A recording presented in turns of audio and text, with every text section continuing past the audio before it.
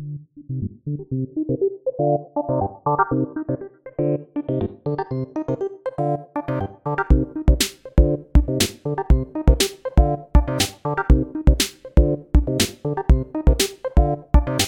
everybody, welcome to episode 11 of the Combat Chain podcast. I am your host, Adam Philipchuk, alongside Pat Shaw, and today we've got a special guest with us. We've got Chris Amusing from Galaxy Gaming. How's it going, guys? It's going good, Adam. It's going great, man. How was your weekend? Not too bad.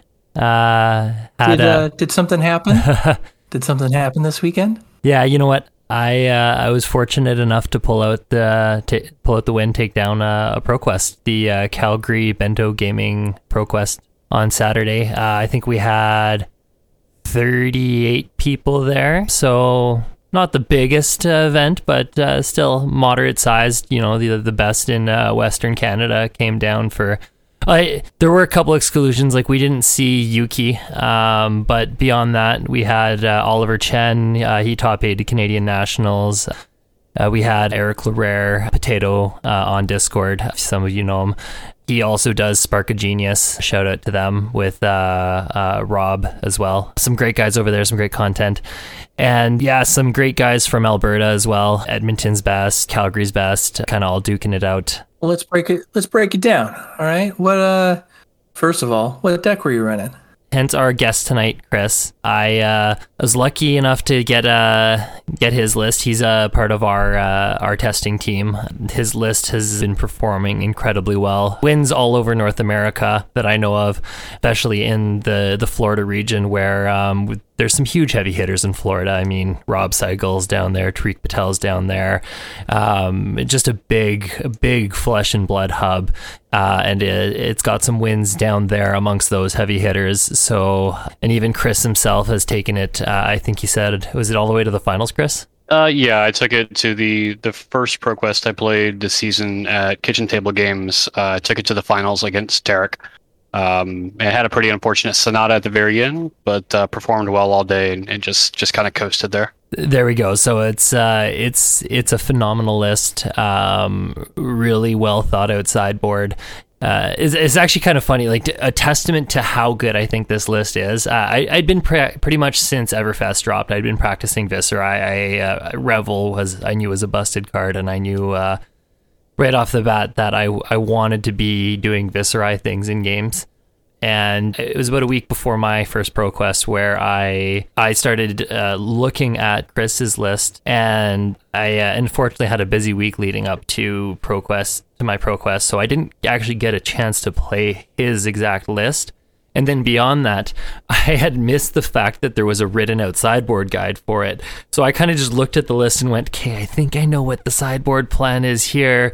And on the sideboard side, I went in blind and still managed to eke out the win. So I think that's a testament to how well built Chris's list is, that you can just look at it and you can clearly see what the deck's trying to do and what the different sideboard packages are. So I mean, kudos to you, Chris.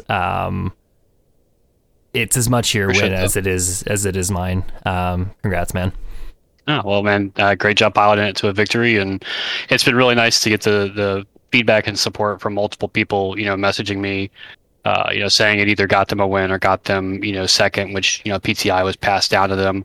I'm always happy to help. I love helping the community, and to be able to impart this on quite a few people to help them get to the big show has been really a pleasure.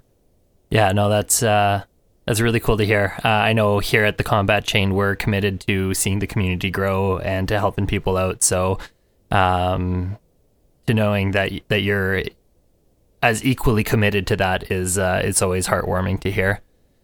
Adam, tell me about the day. How did you end up in Swiss? How many rounds? What were, if you can recall, what did you face? Break it down. Okay, so 6 rounds of Swiss. First round was into a dash. I kind of feel bad for round 1, honestly. He was a fairly new guy. Like we sit down at the table and he's like, "Oh man, this is like my first event. I've never really done this before. I'm completely new to trading cards." And I'm like, "All right, well, you know what? Let's have a fun game. However it goes, whatever. Welcome to the jungle. Yeah. Mother. Welcome to the Thunderdome. No, it was nothing like that. He was on a dash deck, kind of like a boost dash, and so throughout the whole game, kind of luckily him on boost dash, me on Viserai. It's going to be a quick match anyway, so we have the time to work on the fundamentals and make it a memorable experience and not an unpleasant one. I think that is part of what makes the Flesh and Blood community shine, is that we're so welcoming to those new players. So yeah, ended up being able to get the win in round 1, no problem. But I hope there was still a pleasant experience for that new player. I tried to commit to making it a likable one. But anyway, on to round 2. Ended up playing a fellow local player from Edmonton, but a fairly skilled one. He was on 27 Auras Prism, and we played a really tight match. We went right down 1-1 life at the end, down to time, actually. I actually can't remember if he had another turn or if it was game after my turn, but I kind of knew that I didn't have much time left going in. We got caught in the pattern of he would swing and be able to get maybe one card out of my hand, but I was able to maintain, and I would then kind of go and get almost every card out of his hand and leave him with one card, and just like that evenly matched back and forth. And I knew that I needed to try to set up a way to get a little bit extra to push over the top, and I knew I needed to do it fast because we didn't have much time left. So I unfortunately, I don't even remember what the exact play was, but I remember being able to get a card in Arsenal, and the plan was just to try to get a card in Arsenal, be able to block enough that I still obviously survived, and could, with the card in Arsenal, just push a little bit over the top, and I managed to get him for exactly 1 point of damage on the last attack. So that was super close, and that, I think that was the match. That was the match that defined my run throughout the day. Because after that, it was fairly smooth sailing round. But I obviously, if I had lost round 2, I mean, we know early rounds in Flesh and Blood are so crucial to making everything top from 8. Placement to your tiebreakers. Everything becomes more relevant. Those early round losses can really suck. I can speak from experience. So playing such a tight round 2, being able to eke that one out, that was, for me, that was the confidence maker I needed to push through the rest of the day. Round 3, played a mirror match against a newer player, but clearly a skilled player. His name's German. He's the Grey Crusade on Discord, mostly active in the Alberta community, though. Mirror match, he had a really good idea what he was doing, but I won the dice roll, and kind of early, right between the early to mid game, I recognized that I had a really powerful hand and that I could pop Vexing Quillhand to just give my Sonata a little bit of extra gas. And I did exactly that. He attacked. I blocked with Scalata. On my turn, I believe it was Mordred Tide, Vexing Quillhand, make 3 rune chance into Scalata, Sonata, and it's just quite a big turn. Was able to set up a huge life differential, got him below, like I said, early to mid game, got him below 20, and I think we had about a 10-15 life point differential at that point, and I was just able to maintain tempo, stay ahead of the game, and close it out pretty quickly a couple turns after that. Round 4, played an Oldhim, and I didn't know if this Oldhim, because I know that kind of more aggressive Oldhim's kind of going around now, and I didn't really know what to expect from this Oldhim. I ended up deciding to sideboard for OTK anyway, and was able to make quite a few rune chants, but then in the later game, wasn't able to find a Sonata when I needed to, and I got up to like 16 or 17 rune chants, and I couldn't find a Sonata until finally, like, it was like my last my last turn. I had just a couple points of health left. I had only 14 cards left. It was actually funny. I had more rune chance for my Sonata than I had cards to reveal. That's how close to death to fatigue I was. And finally found the Sonata, did all the Scalata things, played the Sonata, revealed my entire deck, was able to... It was actually, thankfully, pretty much an even split left. And that's what allowed me to then carry out, I think I had a Rattlebones in either hand or arsenal, was able to, once again, just barely come in for lethal. He blocked out, he blocked fairly efficiently as he could on every attack. And I think on my last attack that turn, I kind of had him at 4 left, and I was able to come in for 4 perfectly. So another really tight game. But I actually, after that, so that was the first 4 wins in a row. And that was kind of at that point, I was like, sweet, I know I'm locked for top 8. I can kind of victory lap for the last 2 rounds of the Swiss. And that's what I did. I decided to just not sweat it and have fun for the last 2 rounds. And I actually credit part of my top 8 success, I think, to the fact that I was able to just have fun, not stress too hard about it, really try to learn from the games. And I'm really glad I did that. Round 5 was a fairly quick one, another mirror match against a fellow Albertan by the name of Adrian. He's been a phenomenal player as well on in the Calgary scene, and he ended up going. He didn't quite go undefeated in the Swiss, but he went. Yeah, I think he was the 2nd seed, going 5-1, losing only in the final round of the Swiss. So he had a really solid run that day. He won the dice roll though, managed to have a really aggressive start. And from there, I couldn't get the hands. I couldn't keep up with him, and he ended up taking it pretty quickly. So that was the round 5 loss. And then in round 6, round 6 was into a prism, and I made a crucial mistake in the opening hand of round 6. I won the dice roll, got to go first. And I looked at my hand, and this is the first prism I've played all day. No, second prism I've played, but I don't know why I made this mistake. Anyway, I looked at my hand, saw I had to read the runes, and I was like, oh, this is a perfect opener. I'm going to make so many rune chants, and I plopped it down, and he went, wait, so you don't have an action point, right? And I was like, yep. And that's when my heart sank, and I was like, oh, I made a mistake. And he hammered out an aura, and then went to his turn, and then it was like 2 more auras, and I just couldn't keep up from there. We had a really tight match. I had him actually at 1, and he started picking me down from 9, 8, 7, 6, 5, 4, 3, 2. Each turn, he would dump his entire hand trying to prevent me from taking it, and that's how close it was. So even with making that crucial mistake in the opening hand, I was able to very closely contest that game. But finally, he ended up playing a Merciful Retribution with 2 auras out. I just popped my Vexing Quill hand to try to push lethal, and I couldn't stop the arcane, and that's how he ended up taking it. So anyway, ended up, like I said, locking for top 8.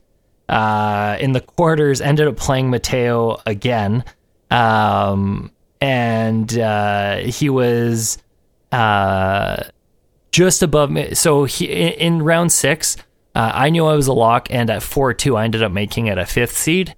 I think I was the top 4-2, or the top X and 2. And then Mateo ended up, for him in round 6, ended up being his winning in. So he ended up being the bottom 5-1 X1. And so, you know what? Once again, to lose a match, to know that somebody else got to also get into the top 8, I'm happy to lose that one when that means we both get to make top 8. You know, that's a happy ending. But anyway, so played him in the quarters once again, and he got to go first. Put an aura down put 2 auras down right away, a yellow and a blue aura. My turn right off the bat. I was able to push a little bit of damage and start to slowly manage the auras, and really throughout the game I was kind of able to just manage tempo, stay on top of the auras. He played a fairly defensive game, but Viserai can just be so explosive, and I was just slowly whittled him away and got the win there. In the semis, got to play Eric Larrere, Potato on Discord, a phenomenal player. He's going to be, I think I chatted with him a little bit. He's going to be on the Pro Tour no matter what. Like, he's got his, he's above me on the lifetime leaderboard. So he's guaranteed his spot, and looking forward to seeing him there. Like I said, just an absolute powerhouse. Like, to put it in perspective, he played Prism, and I chatting with him, he was like, yeah, I kind of like played 1 or 2 games. I've been too busy doing my content stuff to actually test, and he's like, yeah, I don't really have high hopes from today, and ends up being the 6-0 in the Swiss. Like, that's the powerhouse Eric is on really any deck, and just somebody who's if he's committed to it, he's just got such a future in this game. Anyway, we played it out in the semis on Viserai into Prism, and just a really steady back and forth match. Nothing crazy happened, but same thing. Viserai, ultimately, I was able to. He was the higher seed. He got to go first. I got to just kind of stay on top of the auras and whittled him down slowly. And that was the game. Ended up winning it on a Mordred into Revel turn. Like I said, Revel is just a bonkers card in Viserai. It's my favorite card in the set. I am always happy to draw Revel. I will arsenal it. I will pitch it to keep it in my deck. I'll do everything I can to play Revel at some point in the game. Like, it's such a strong card. In the final, I played Sonny Pachuk. He was on Starvo, and kind of funny, I remember, so Sonny is a local in the Calgary area as well, and Sonny, I guess he's a veteran Magic player, new to the game, picked up Starvo. He was on the kind of something close to the Captain Crunch variant, and I remember hearing him kind of at the beginning being like, I have no clue what I'm doing here. I am going to be, like, there's no way I'm going to make top 8. And he ends up playing his way all the way to the finals. So good for him. I know he even took out a few chains, which is saying something. Chain is not an easy matchup. And I know there were some really good chains there too. So good for him making it all the way to the finals. He also ended up being higher seed than me, so he got to choose to go first, and I managed to get tempo in that game. Is really what it came down to. During this game, I was watching live on stream when it came on, and everyone can watch that stream on the Combat Chain YouTube channel. # shameless plug. I was watching it with Max Thomas on Messenger, and you made a very important decision into that matchup.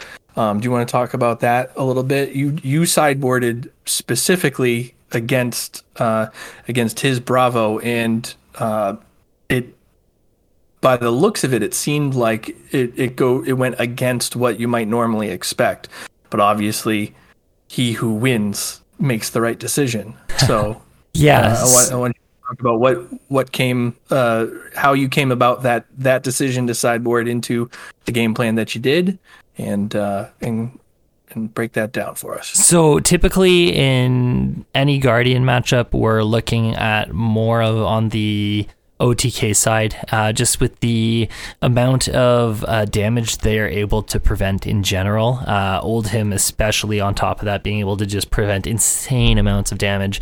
You really need that extra oomph to push over the top to really overcome whatever their hand is able to prevent. Their hand and their equipment and whatever tricks that a Guardian may have. So OTK and semi-OTK are preferable strategies in most Guardian matchups with Viserai, but I had the good fortune of my car pool buddy, Brandon, I Am Havoc, on Discord. He had played played Sonny right before I did in the semifinals.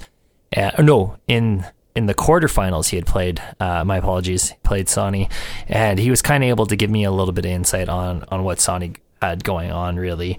And he was able to identify the Captain Crunch variant properly, and we kind of had a quick little chat where he was like, you know what, if you play your OTK, you're toast. So and after that little discussion, I was sweating, because I was like, okay, what do I do? Do I sideboard OTK? Do I not? Maybe Brandon's right that if I'm an OTK, I'm going to be a sitting duck, and he's just going to be able to hit me with pummels and crippling crushes. But on the flip side, he is a guardian, and our team knows what our team knows, and we've tested for this. And so I was sweating going into that match, and I ended up trusting my gut to go, you know what, if he's in fact the more aggressive build that I think he is, I need to play tempo. I need to race him. And anyway, I did just that. I won a freaking ProQuest, Adam. Yeah. You won it. You killed the guy. You killed Bravo, and you won a ProQuest. Congratulations, Adam. Thank you. It's a big friggin' deal. Yeah, it was pretty special. The question everybody really wants to know is, what did you pull? Talismanic Lens. Ooh, That's a good one. that is a good one. Yeah. And you're kind of a wizard guy, anyways, aren't you? Yeah. So it's it definitely fits for you. And in fact, here's the funny part: as I started thinking, well, okay, if I start playing with a gold foil, the rest of my equipment's going to look out of place. So then, like, what would a gold foil tunic cost, and a gold foil Metacarpus nodes? And that's a slippery slope. I was calculating, it's a few $10,000, $20,000, $30,000 or something like that to fully gold foil out Kano. Though it is pretty badass that you can. No, I was just saying about the equivalent cost of a Tesla. Yeah. Spot on. In cardboard. Worth it. I saw someone was looking to buy gold foils only on the Facebook Marketplace. I think they were offering something like 10 grand for a gold foil tunic, and down from there. But it was a large sum of money. There's a guy in Hong Kong, Snapping Turtle, I think is his name. He has a fully gold foiled out. I think it's a dash deck now. Everything is gold. It does open the door. There's all the commons and majestics there. You can do it. And the weapons, right? You get some Dawn Blades and some Anathoses there. All of a sudden, you're getting into EDH level bling here on possibilities on some of these decks here. You know what? On online events, I might pull out the lens, the gold foil lens. Just a little, but I can't bring myself to bring it to locals. Especially no, trust. When I just imagine like being a new player and sitting down next to someone and they're flashing a gold foil, and it's like, well, how did you get that? Well, I won this event. And now you're thinking, oh great, I'm sitting next to like this person and they're just going to school me. And like, I don't want to do that to new people. That's not fun. I will say, I think winning a ProQuest, especially in Canada, is, I think, just about as hard of a challenge to do as anywhere else in the world. That the concentration of talent there is immense, and you might have wide swaths of an uninhabitable land, but you guys all seem to find a way to converge into into the same area here, and you have like just as much of a murderer's row there as anywhere else. So pulling it out in that kind of environment, I think, is a real testament to one's proficiency in this complex game we all love here. Well, thank you.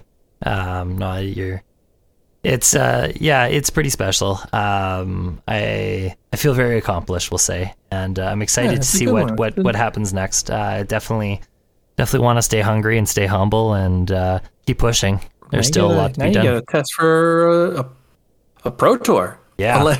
Unless you're focusing on skirmish level season 4, I think you might be a little beyond that at this point. I think concentrating on the Pro Tour is probably your. Maybe I sleeve up like a data doll or something for skirmish? Maybe we'll see. That could be fun. I've definitely wanted to see how microprocessor plays. yeah, that's the next focus is Pro Tour at this point. I mean, I've got one more Pro Quest coming up this weekend on Saturday. We will be streaming that as well on the Combat Chain. Excellent. The Taps Gaming Pro Quest. So details. What time does that start? That starts at 11 a.m. MST. So that's going to be 11, 12, 1 p.m. Eastern. All right. Well, we talked about how you got there. Now let's talk about the man who built the deck that you took to get there. Amusing.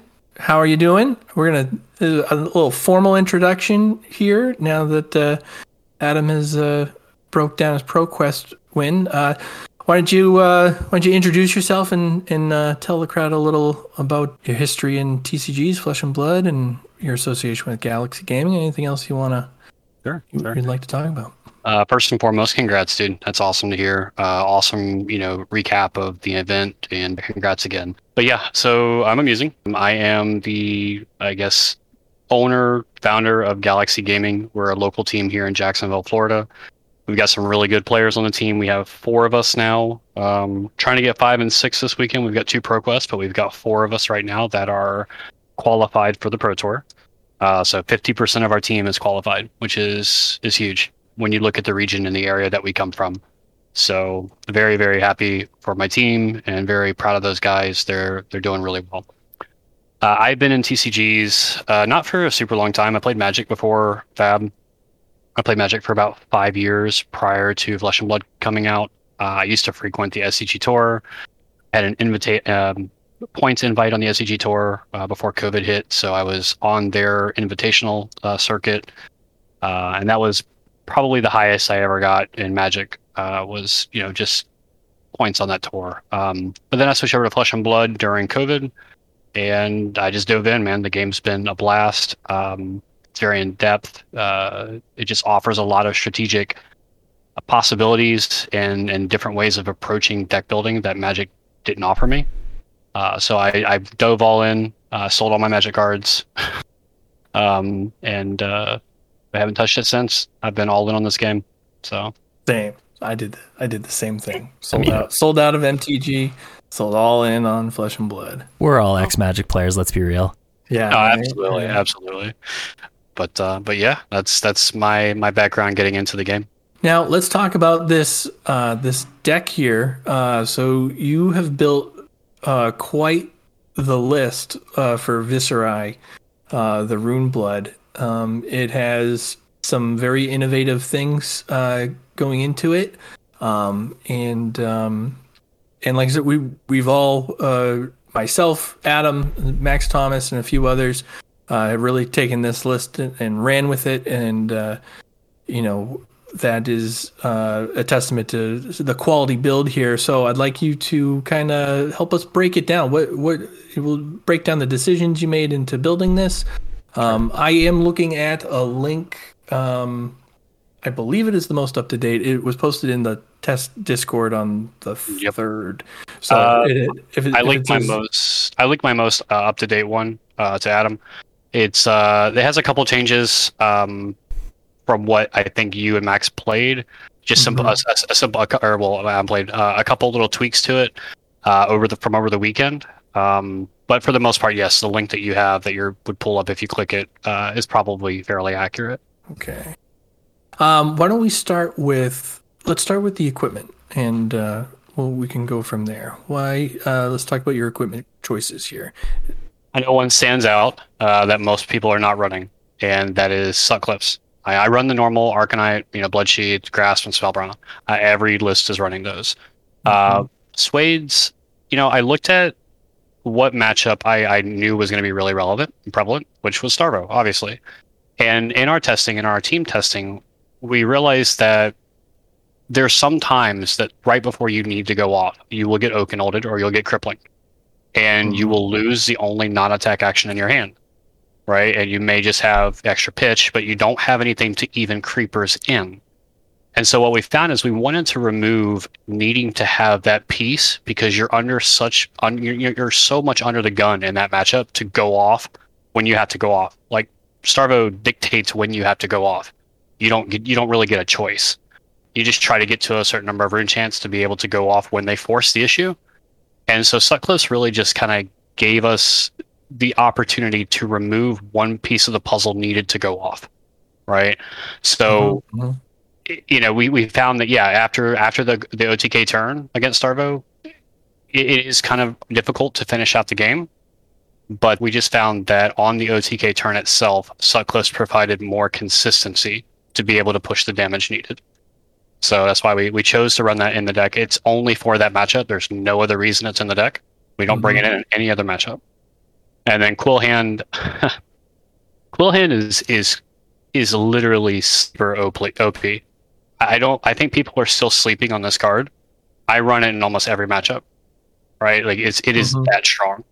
I don't think people realize that the amount of value, it's not just giving you 2 rune chance, it's giving you resource reduction, it's giving you damage, it's giving you arcane barrier, and it's all on demand.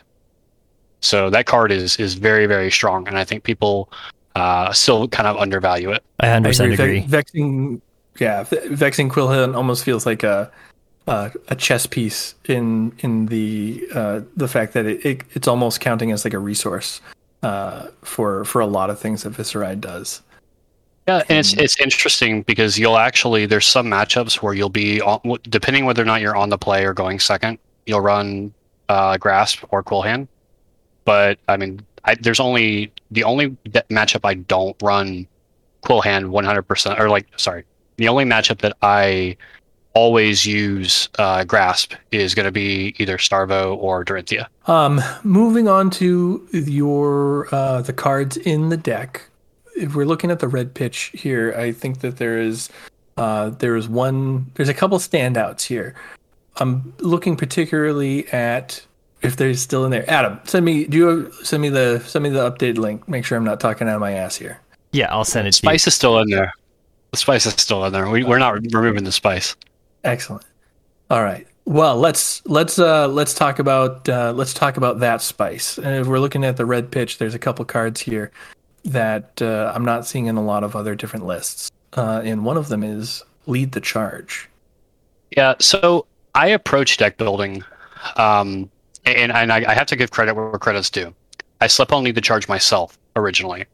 And another player in the Viscerai Discord, Wanji, was running Lead the Charge, and I had a conversation with him. And we were talking about it, and the way I approach deck building is toolbox. Like I like cards that have multiple applications and multiple matchups. And so when we started talking about Lead the Charge, it absolutely made sense. Now I don't think he's back on E-Strike. I'm on E-Strike because of the symbiotic relationship with Lead the Charge. But the two Lead the Charge in a Prism heavy meta, or a third of the meta or 25% of the meta is Prism, Lead the Charge is fulfilling 2 roles. It's another non-attack go again action, action card, which fits into the tempo plan. But it also has application to deal with ALS, to deal with, catching up on auras and hitting multiple auras. So it had this appeal to me where I can run it in multiple matchups, and I don't feel like it's just a sideboard card. It is. There's a ton of utility, a very underrated utility when it comes to that card. Oh, and I mean, even after playing the deck this weekend, Lead the Charge was a powerhouse into so many cards. Like it enabled Amplify the Arcanite to be a much more usable card. It has an interesting play pattern with Read the Runes, and I know that that's not its initial purpose. But in the OTK plan, to be able to just puke out that many more rune chants, I did do that once or twice, and when it was convenient, and just the fact that it literally can do almost anything. Lead the Charge is a really cool addition to the deck. So the ceiling for the deck for us in testing was, obviously when you look at the deck list, you immediately think, oh, well, Lead the Charge E-Strike. You can middle your turn, fix an awkward hand by going Lead the Charge E-Strike, draw a card. Right, and it fixes that all red hand. It fixes that clunky draw that you sometimes happen with Viscerai. I mean, it just happens. So it gives application there. But one of the bigger applications for that card is actually being able to end the turn on rune chance. To be able to play a card off of Lead the Charge to get 2 action points, to be able to Rosetta mid-turn to follow into something to lead rune chance onto the next turn. Right, and when you're playing tempo, if you end the turn on like a Spellblade Assault, Well, I mean, you have 3 rune chants going into the next turn. Your first amplifier rune flash is free. Yeah. So it just opened up so many unique play patterns and play lines that we thought that the ceiling was so high for the card that it felt silly to not include it. It doesn't. That aspect of being able to Rosetta mid-turn is something that I think Chain had over Viserai, and to be able to kind of replicate that even in a limited basis with Viserai to be able to attack for that mixed damage weapon in the middle of the chain as opposed to just specifically on the tail end, I think is a huge boost to the deck. Yep. And then, I mean, that leads into the fact, obviously, we're running E-Strikes. A lot of lists have actually omitted E-Strikes and have cut E-Strikes, but I play more semi-OTK oriented than most. Most of my matchups, I'm playing semi-OTK. I'm not playing hardcore tempo. So I like to be able to break down what you mean by semi-OTK when you come into this list. So semi-OTK to me doesn't mean I start every game trying to accumulate rune chants, right? I think that's the wrong way of approaching it. Semi-OTK to me means that at some point in the game, I have cards in my deck that are going to generate a good chunk of rune chants, whether it's 6, 7, 8 on a turn. And on that turn, I'm willing to pivot to more of a rune chant generation for 1 to 2 turns to have an explosive Sonata with Skeleton and Sonata. So it's playing the hands and filtering your hands to where you're not stuck on one direction with the deck. You're willing to pivot if the hands dictate that. If that makes sense. Oh, 100%. And I think that's a big part of where the power of the deck comes to, is the fact that it has that versatility, that it can pivot back and forth as needed, play into different game plans, play into different strategies. That was what I noticed with it, was that it felt like I had to go back to the toolbox analogy. It felt like I had the tools for every job. And that, I think, in part is what's remarkable about the deck. I see a lot of lists right now that are very tuned towards tempo, and I mean they're not bad lists by any means. People are winning, plenty of ProQuest with them. But again, coming from, I used to play Jund, I used to play, Heliod combo. I like having a toolkit.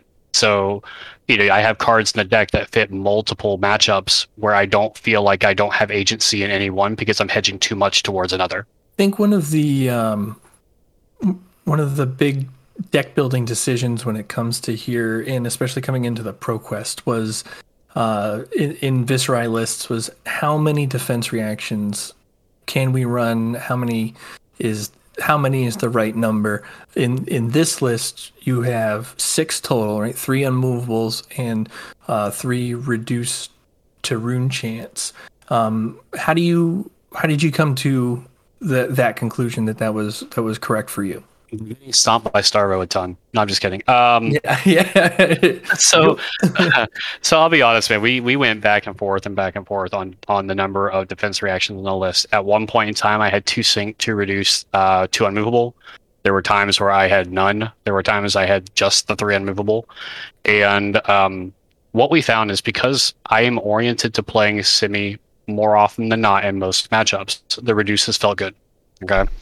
I think that if you're not okay playing semi, or you don't like playing that style, you should probably not have the reduces in the list unless you're specifically putting them in for Starvo and Lexi, right? Now, you'll notice I have 22 blues in the list, and most lists are running 20 and 21. I have a flex blue, and I have that flex blue in the list specifically for the unmovables. Running 20, 21 blues with the movables feels really bad sometimes. It's clunky. And we were always kind of resource starved running them. And I can see where some people would think they're clunky because they're probably running 20 to 21 blues. But we felt that the Vexing Malice in the list here, that blue Vexing, is actually a flex blue. It is not in the deck unless the unmovables are in the deck. So, but to focus in on why I chose those defense reactions, I mean, look, you need to hedge against Starvo. Unfortunately, right now it's just so relevant. And being able to park an unmovable in Arsenal, it time walks them basically for a turn. It gives you that time you need to be able to rune chant generation. Are you going to draw it sometimes and not be able to have it in your arsenal? Absolutely. It's going to suck. But at the same time, the opportunity cost is worth it. So we felt that the 3 unmovables and the 3 reduces were good. Can they also screw up your Sonatas? Absolutely.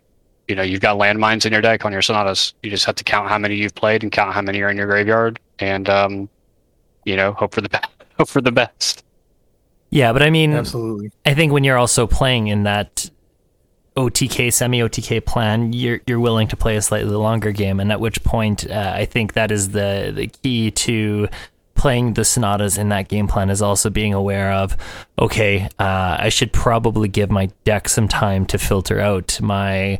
And when you're playing that game plan, you want to attrition some of your opponent's decks. So waiting till you hit your unmovables, giving your deck a chance to filter out and set itself up so that when you hit you hit that moment where you're ready for that Sonata, you're able to have the powerful Sonata you want. Yeah, absolutely. And one thing with the unmovables is, you know, and I've seen a lot of people play Viserai, and I've watched a lot of people play Viserai, is not to use them on raw damage, right? Like if you draw into it and they, you know, Starvo activate, you're going to take 14 damage that turn, right? It's just damage. What you can't afford is you can't afford to unmovable an Evergreen and then not have it for when they Oakenold, right? So I think discipline is really important with the defense reactions, not to just use them because you have it in your hand. Navigating it into your arsenal is huge for when they, you know, come with those more impactful on-hit dominated attacks. Yep, exactly. Level up. This episode's going to be chock full of them, hopefully. That's good. That's one of those. That's a good. The discipline play, right? Taking the raw damage, arsenaling the unmovable, saving that for when your life depends on it. Yep. What would you consider is your main configuration here? Do you? I know you like to keep an extra read the runes. I suppose some people like to take read the runes out. I believe you like to keep at least one in at all times, even if you're going into that more tempo. Yep. So my main core is a 46 card deck. I have 34 that I interchange in and out. You know, my E-Strikes, Mordred Tide, Rattlebones, the one Read the Rune, Rune Flash, Sonata, Gloom, all the Spellblade Assaults, the Rune Incantations, and then all the blues are core, except for Vexing Malice, which is the one flex blue that I have. Mm-hmm. So all the Read the Runes, outside the one red, the Revels, the defense reactions, even the meet and greets are considered flex spots. Excellent. And then excellent. the Amplify, yeah. Where it seems like some people have different sweet spots when they're talking either semi OTK or OTK on your rune chant accumulation. What are you targeting when you're going OTK or semi OTK? What's your target rune chant count before you start going off? Sure. So Semi-OTK, again, it's, for me, Semi-OTK is more of like a 14 to 15 rune chant, like if I can get there. 10 is fine, honestly. Like if you're gonna, you know, apply pressure afterwards and you want to, you know, push the tempo, you can have a really good Sonata turn off of 10 rune chants, right? Especially if you're running Quill, make it 12 and maybe you pitch into it a little bit and reveal, you know, 10 cards. That's perfectly fine. That's a huge tempo bust. As far as like pure OTK, you know, the way that Starvo's playing right now at Oldtime, but he's, you know, Oldtime's not really relevant right now, but Starvo, the worst thing you can do is go off on Starvo and get him to like 7 life, because you're not running any other non-attack action go again attack, or, you know, no other non-attack actions that are giving go again, because you board out the yellow mobs, you board out the lead the charges against Starvo. So you only have the blue Mauvrin Skies for go again. So if you don't finish them on that turn that you go off, it is extremely hard to kill them because of Crown and Shield, and they can actually block pretty well. So you really need to try to aim for 22 to 24 chance. I found that that's probably the sweet spot to be able to push a Starvo over. Maybe more if they have a Blizzard in hand or an Arsenal. But yeah, that 22 to 24 mark is probably right. Awesome.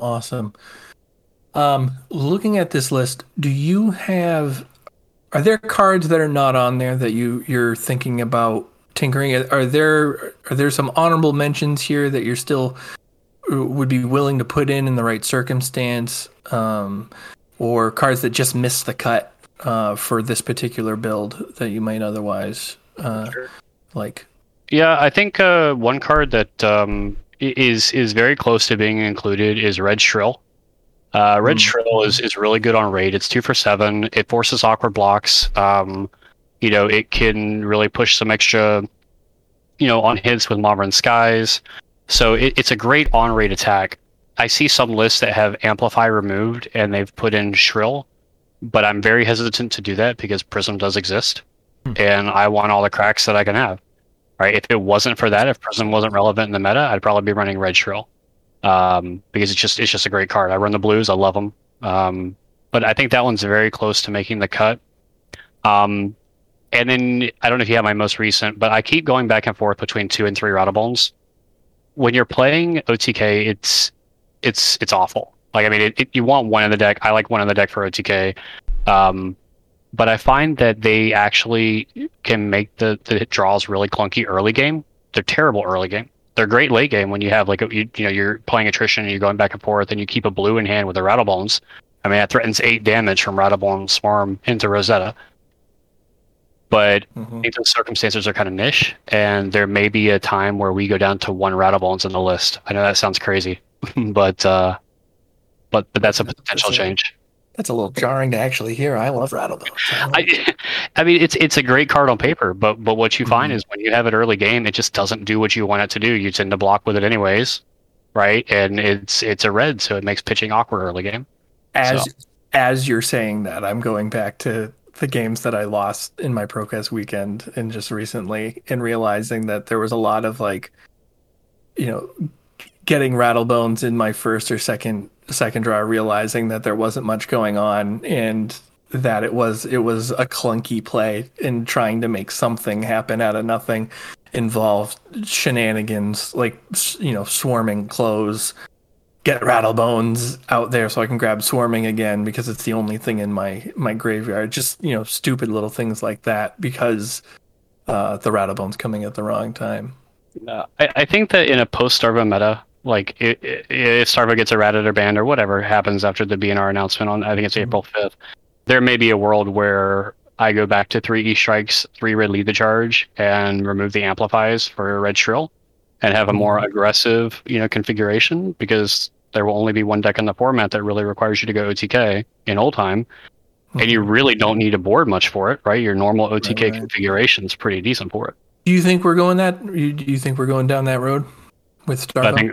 I think he's getting banned. I mean, I think there'll be an errata, either an errata or a crown ban.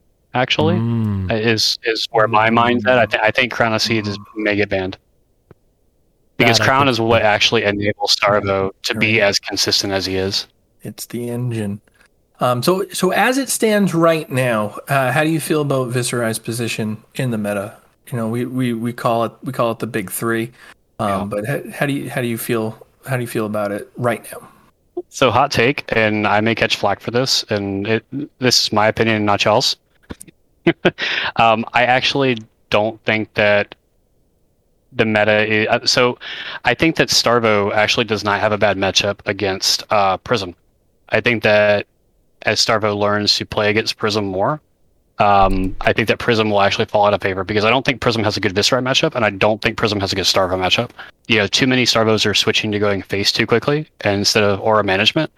And I watched 6 or 7 games this weekend in Florida, where relatively good Prism players are playing relatively good Starvo players, and the Prism were not winning unless they had like a turn 1 double aura turn. And even then, I mean, the Starvos are running time skippers to catch up on those turns.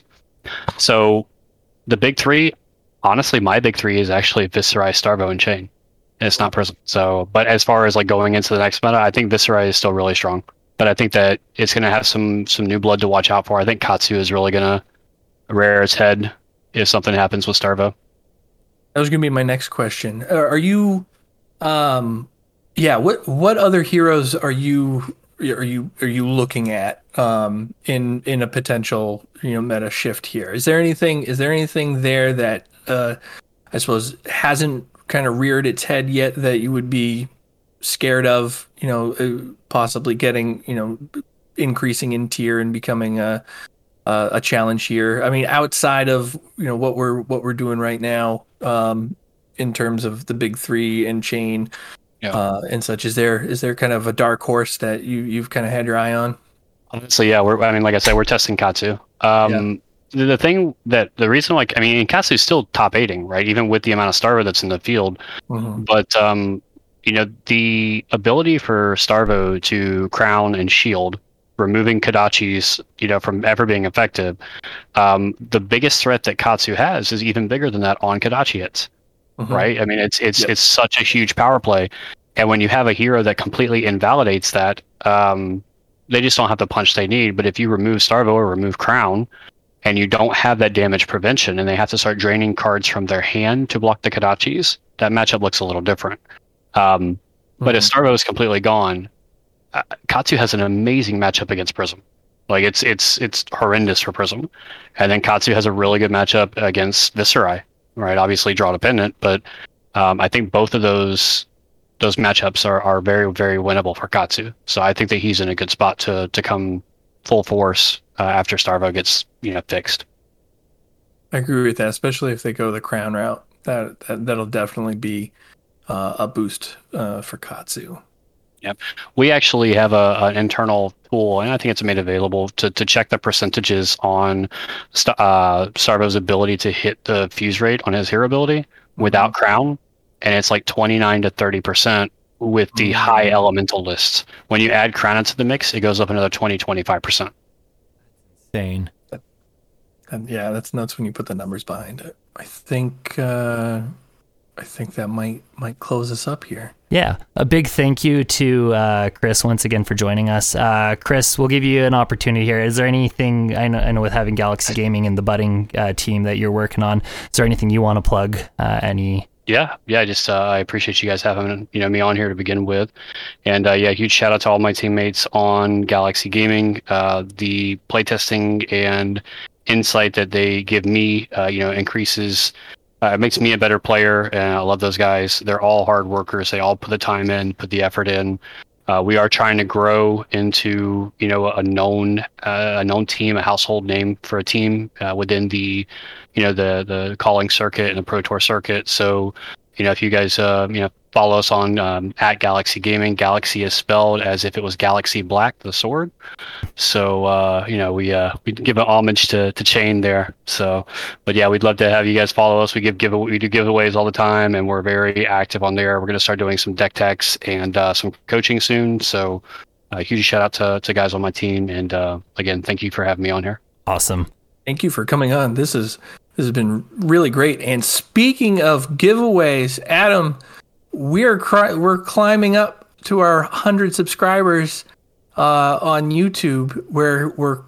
We're kicking and screaming our way up there. We're almost there. We're climbing, but we know at 100 subscribers, we are having our own giveaway for the channel. We are giving away deck boxes. We are giving away sleeves. We're giving away cold foil promos. So make sure you like and subscribe. The YouTube channel will be giving those randomly away to 4 lucky people who are subscribed to the channel. Yeah, 100%. Yeah, we're so close to that 100 mark with especially over these past couple weeks. We've just been skyrocketing up there, and it's been really exciting to see. You can also find us on Twitter. I am at BombTooleryTCG. And I swear, guys, I'm really making a really big effort to actually be active on there. You made like 2 posts last week. I was super proud of you. You're really engaging. And then, this weekend, I actually had so much fun engaging this weekend too. I got some engagements with some really cool people. So that was really exciting. I'm putting in the work there to interact with you guys. And then Pat, you're at Pat Smash Good. Yes, I am.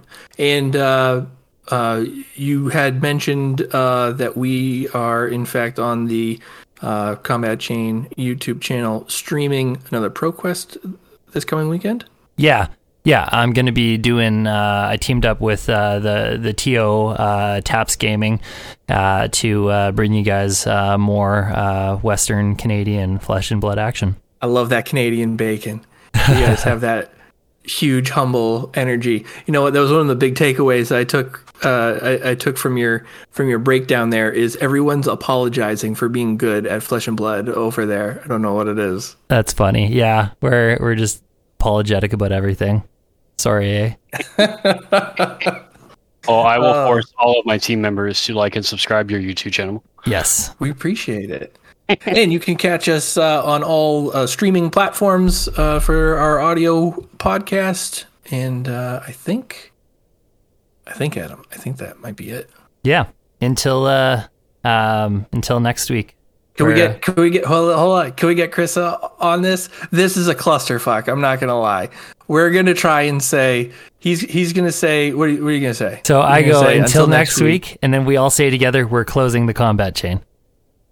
We have not gotten it. So until next week. He's gonna say until next. He's gonna say it, and then we're all gonna say closing the combat chain. Oh boy, here we go. Right. Yeah, yep. I can edit it in the post, mess. and it usually sounds fairly good. So, all right, guys. Until next week, we're closing the combat chain. Yeah, good enough. Oh, like poetry.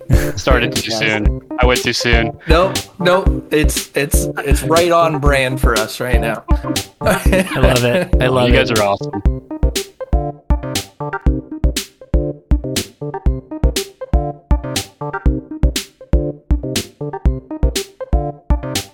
And here in round 6, we're looking at the all-22.